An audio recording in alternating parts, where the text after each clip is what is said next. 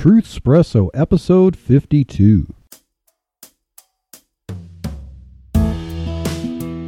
Face it, we all would rather sleep in this morning. That's why God gave us espresso, to kickstart our zombified corpses into hyperdrive. And now, giving your mind and soul the morning shot of truth it craves. This is Truthspresso with Daniel Minnick.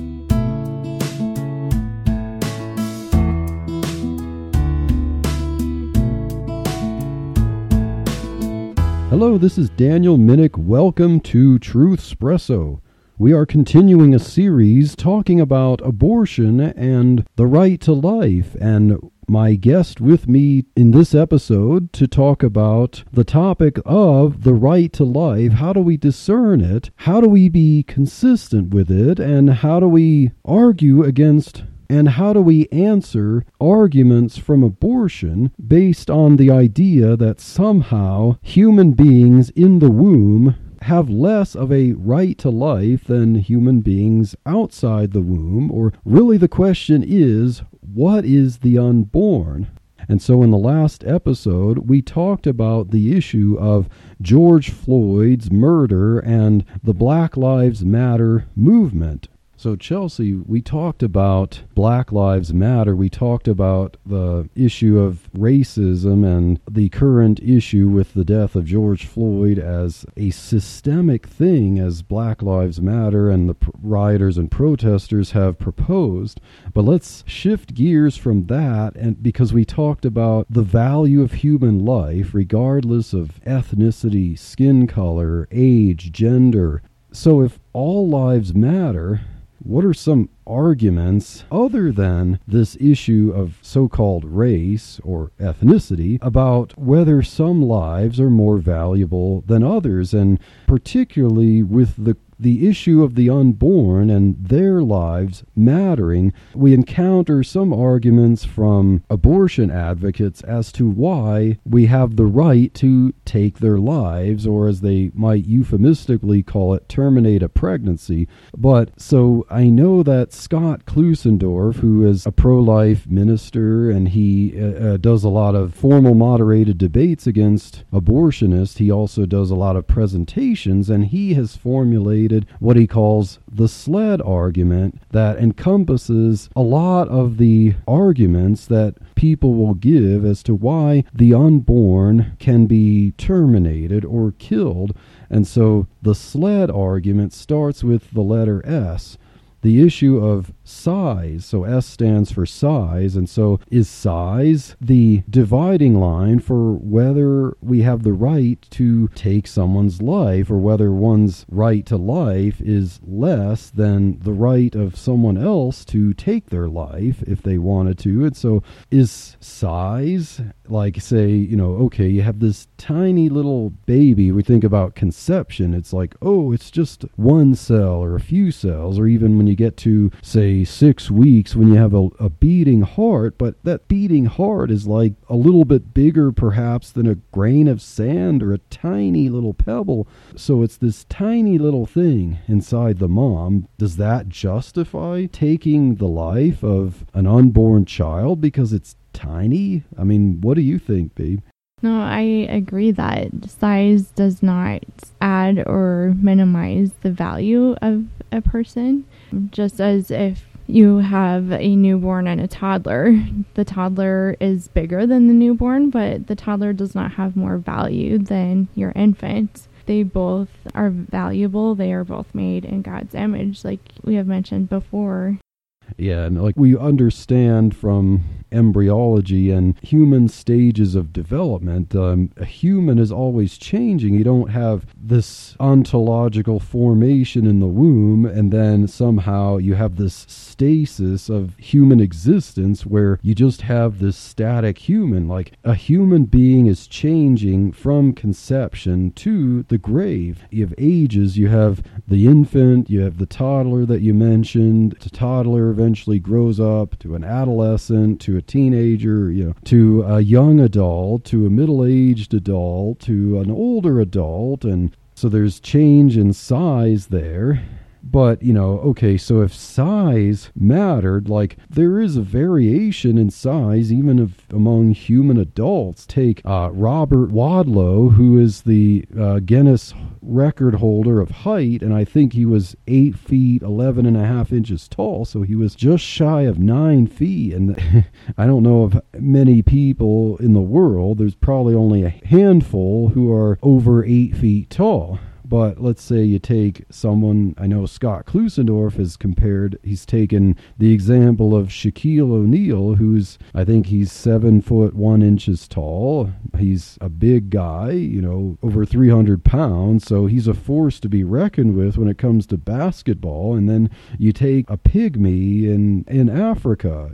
Both of these are black people, but there's a huge difference in size and height there. Does Shaquille O'Neal, because he's 7 feet tall, is he worth more valuable, or is he more human than someone who's 6 feet tall or someone who's 5 feet tall? Like when it comes to the NBA, they would draft someone like Shaquille O'Neal because he can play a better game of basketball, he could dunk easier.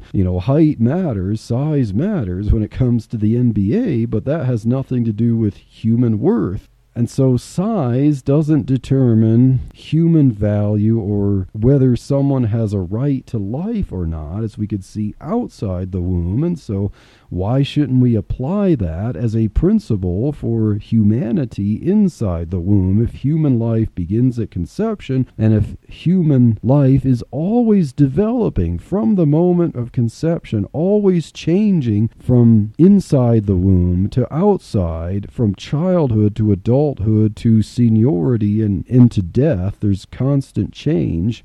There is no stasis there, so there's no status point to where someone has ultimate human worth. We should be able to understand that size is not a factor that determines humanity or worth, whether that life matters.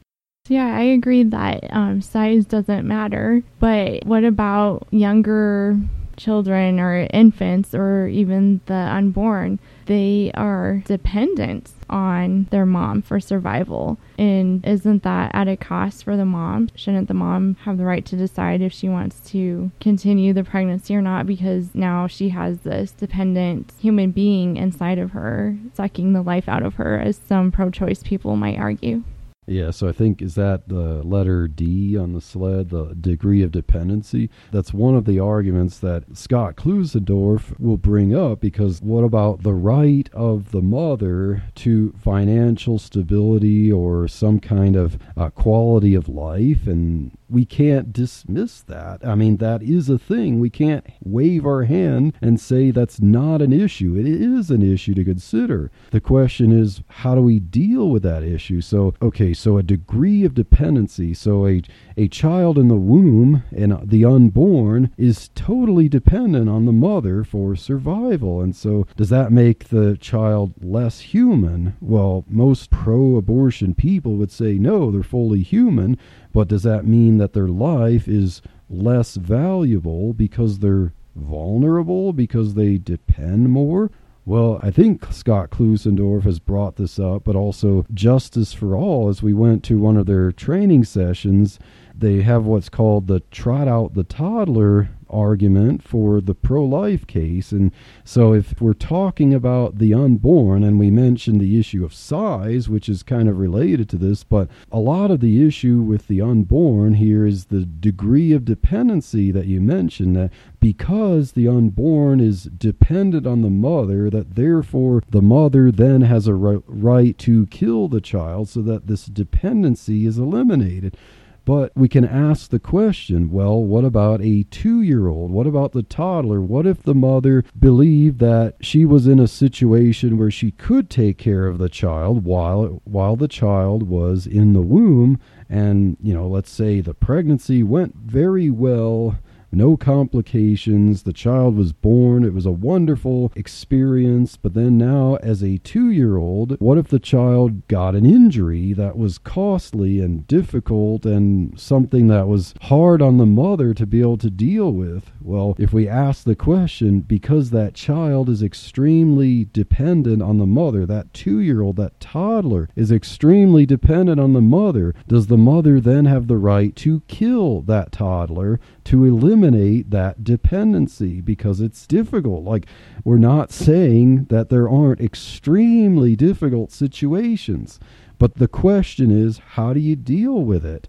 Is the solution killing the child, or are there other solutions? You know, if we talk about morality and even families should be able to support each other. This is not necessarily a legal issue we're talking about. It's a moral issue that there's always an alternative. There should be places to seek help. Family can help out. Church can help out. Neighbors should be able to help out, because it seems that, in my view, kind of the leftist thinking is almost trying to turn people into individual automatons whose primary relationship is with the state and not with each other. And so we have to think of things philosophically as, what should the state do, or how, if someone has a difficulty, the solution has to be something provided by the state with taxpayer funding. But the answer does seem to be there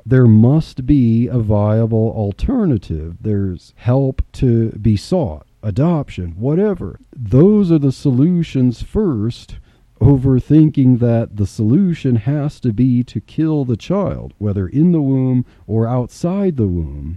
A child in the womb is dependent on the mother. You know, even if we were to ask the question of most pro-abortion people, who would say that the mother has a right to terminate the child inside the womb because of dependency and vulnerability, you know, we could ask the question about the 2-year-old, the toddler, and we could even drill them and say, well, what if it's a single mother? You know, what if it's not a married couple? What if it's a single mother? Does the single mother have a right to kill the 2-year-old? Most of them would say no, and we could ask, well, what if she got laid off from her job? Does she then have the right to kill the 2-year-old? And they would have to think, but pretty quickly, usually the answer is no. And we could present whatever kind of difficulty into that mix and ask all kinds of questions. What if she had some kind of health problem herself? Isn't she allowed to kill the child then? And usually the answer has to be, no matter what you throw in the mix there, the answer would be no, she doesn't have the right to kill the child. There's gotta be another solution. And so the degree of dependency there shouldn't determine whether a human being can be killed or not, whether inside the womb or outside the womb. Yeah, I agree that most people would, when you bring out the toddler case, that most people would say, no, killing a 2-year-old is not acceptable. And when you ask them, okay, what would that be? They would say, yeah, that'd be murder. That'd be wrong. But what about inside the womb? You can't see the baby. Isn't it just a blob of tissue anyways? If it's inside the womb, doesn't that make it okay to go ahead and kill the baby? Because right now you're talking about bringing out the toddler, so that's outside the womb. So if we just leave everything inside the womb, would it be okay? Would that justify abortion? So I think the SLED paradigm, I think this is the L for location. So does the location of someone determine whether that person has an ultimate right to life that isn't trumped by the right of someone else over their life? I think Scott Klusendorf will give the example of, what if I move? What if I change my address from one house to another? Does being in one house versus another house determine if I have a right to life or not? Or whether I'm more human or not? Of course, obviously we'd realize that that was absurd. And so the address of where you reside should not determine your humanity or your right to life as a human being. But if location, being in the womb, is the determining factor, I think really that argument then goes into other arguments of philosophy, the bodily autonomy thing, which I think we want to get into that one more in depth in the next episode. So the idea of location, of being inside the womb, does that mean that a child has less of a right to life or is less human than when that child takes its first breath outside the womb? Does a 2-year-old then have more of a right to life than the unborn 5 seconds before it comes out of the birth canal? Let's say, I know, honey, you've done about 100 births? Yeah. Over 100 births? So the birth process is not instantaneous. Let's say that when a child is being born, is it about 8 inches or so through the birth canal? About 6 inches. About 6 inches? So during the process of birth, you have, measurements of dilation. You also have what's called crowning, where the baby's head is coming out. So once, say, a baby's head is halfway outside the womb, does that mean that half of the baby's head has a right to life, but everything else can be killed? Or let's say the baby has got its shoulders out. Does that mean the head and shoulders, you're not allowed to kill that, but you can kill what's still in the womb? Obviously, I think most people would believe that that's ridiculous, but we had the procedure, I think in the early 2000s, where you had the partial birth abortion ban, but you had the partial birth abortion procedure where someone could determine close to the end of pregnancy to have an abortion. And so you'd have this process of abortion starting inside the womb. And I know, sweetheart, you could describe it more, and I think you might have on the first episode that we did, where there's even a partial delivery or maybe even a full delivery of the child and killing the child in the process. And so abortion procedures can even deliver a child out of the womb and still kill the child. And we mentioned the bills in New York and Virginia, where the idea was a 24-hour waiting period of being able to determine whether an infant outside the womb could be killed. And so, yeah, there's that location thing. There's also that time thing. And so what really makes a child less human 5 seconds before delivery and 5 seconds after delivery, or even in the case of those bills, 24 hours after delivery? So it's interesting with the partial birth abortion that you brought up and the whole birthing process. So with one type of partial birth abortion, and this was the type that they put a ban on in the early 2000s, was that it was okay to do an abortion as long as the baby's shoulders were not delivered. So if the baby's head came out and you decided to kill the baby right then, or if that was the goal all along, you just had to make sure the shoulders weren't delivered. Well, after delivering so many babies, it's really hard to control once that head comes out, how fast the shoulders come out. So, of course, a lot of abortions do actually occur once the entire baby is delivered. So, even though there was a ban on that type of procedure, it wasn't extremely helpful in making any progress in eliminating partial birth abortions. Yeah, and so that kind of goes to show, when we're talking about the arguments and the philosophy about what is the unborn, it seems that if you don't regard all human life without discrimination as valuable because they're created in the image of God, and therefore one human life has just as much right to life as another human, regardless of size, environment, location, level of development, or degree of dependency, you kind of have to have this progressive thinking, as you mentioned with the partial birth abortion procedures. Shouldering? on an epistemological or ontological or philosophical level, how does shoulders have anything to do with whether someone's human or has a right to life? It's completely arbitrary and relative, and that's really the point. When you're talking about absolute truth, we have to ask the question, does absolute truth exist? And if it does, we should be able to recognize this absolute truth. And I believe that the pro-life position is all about recognizing absolute truth, absolute equality among humans regarding individual rights, among those being the right to life. And when you degrade that, when you dilute that, when you try to argue a philosophy of abortion, you can be nothing but relative. Now, when it comes to the issue of location, some people try to have the position that, well, bodily autonomy, if it's inside the mom, she could do anything she wants, she can kill it at any point inside the womb, and then outside the womb, she can't. Well, of course, we see with those infanticide bills that hardly seems like an absolute line of demarcation either. It's all relative.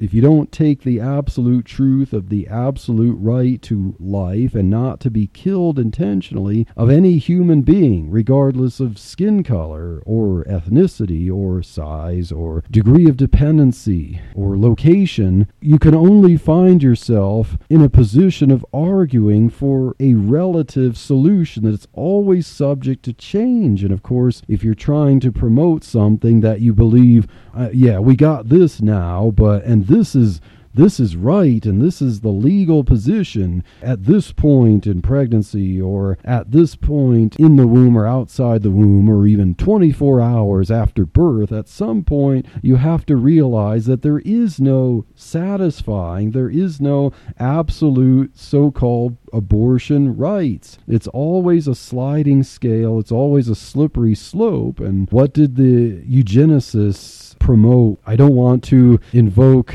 I forget, there's some kind of law on the internet that any kind of discussion with arguments at some point on the internet will ultimately devolve into someone mentioning Hitler or Nazis, bringing that up as an argument. And so I don't want to invoke Godwin's law, but to bring up Hitler and the Nazis or even communist regimes, the idea that even fully grown or adult human beings, we want to talk about systemic racism or all kinds of things like that some human beings outside the womb, based on some arbitrary factor, have more value than other human beings. Well, you look at the issue of abortion, the very slippery slope issue of so-called abortion rights, where there is no absolute truth. It's just a progressive, constantly changing thing, constantly arbitrary. What can you ultimately end up with where you even have to have this concept of 24 hours after birth? Well, maybe that's not enough. Maybe we need 48 hours. Maybe we need 1 year to have enough time to determine if this is viable or not.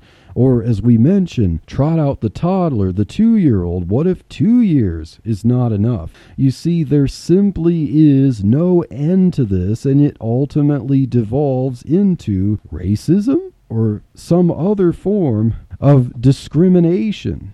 So if you don't start with absolute truth that's found in the Word of God, and the truth that the gospel shows, that all lives matter, and that you have equal justice, all lives find themselves as children of Adam, subject to sin, subject to death, subject to the consequences of sin, and all of them subject to the same need for the gospel. And so that is why the Father sent the Son, Jesus Christ, the incarnation of God the Son, both God and man, fully divine, fully human, who was born. He was in the womb of Mary. He was born of Mary. He grew up as a child. He experienced all that human development. He lived as an adult, and he willingly gave his life on the cross to pay for the sins of humans, and that if they believe that his act of death paid for their sin, was a substitutionary atonement, then they can have forgiveness from the sins that they committed in breaking God's law. And all human beings are equal in this regard, and the gospel goes without discrimination for ethnicity or national origin or age or gender. And the gospel and the Bible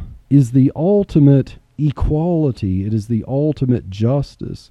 And so I know, Chelsea, we were watching the documentary from Marcus Pittman called Babies Are Still Murdered Here, and it made the point that the ultimate solution when dealing with the issue of abortion is the gospel. And I know some people mean well when they're trying to make the battle against abortion and for the pro-life message to be just a purely secular, scientific, or ecumenical thing, but what proves ultimate truth? When you're trying to make the case for pro-life, which is based on ultimate truth, absolute truth, and equality, you can't really do that without pointing people to the source of ultimate absolute truth, which is God and His Word and the Gospel.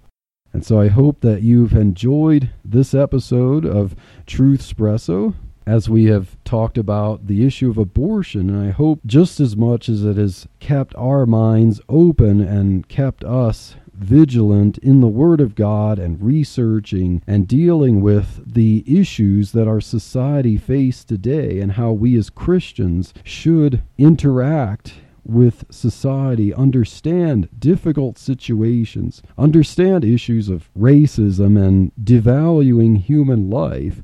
I hope that you could realize and join us in understanding that absolute truth and the Word of God and the gospel itself is the only hope against the battle of abortion and winning the battle of ideas, and that only the gospel shows the equality of humanity under God.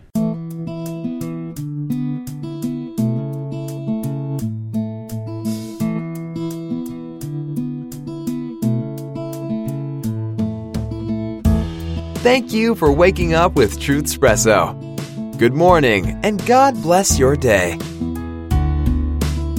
Hey friends, Daniel Minnick here again. If you liked waking up to this episode of Truthspresso, I would really appreciate it if you would rate it on Apple Podcasts, Stitcher, or whatever application you use to listen to Truthspresso.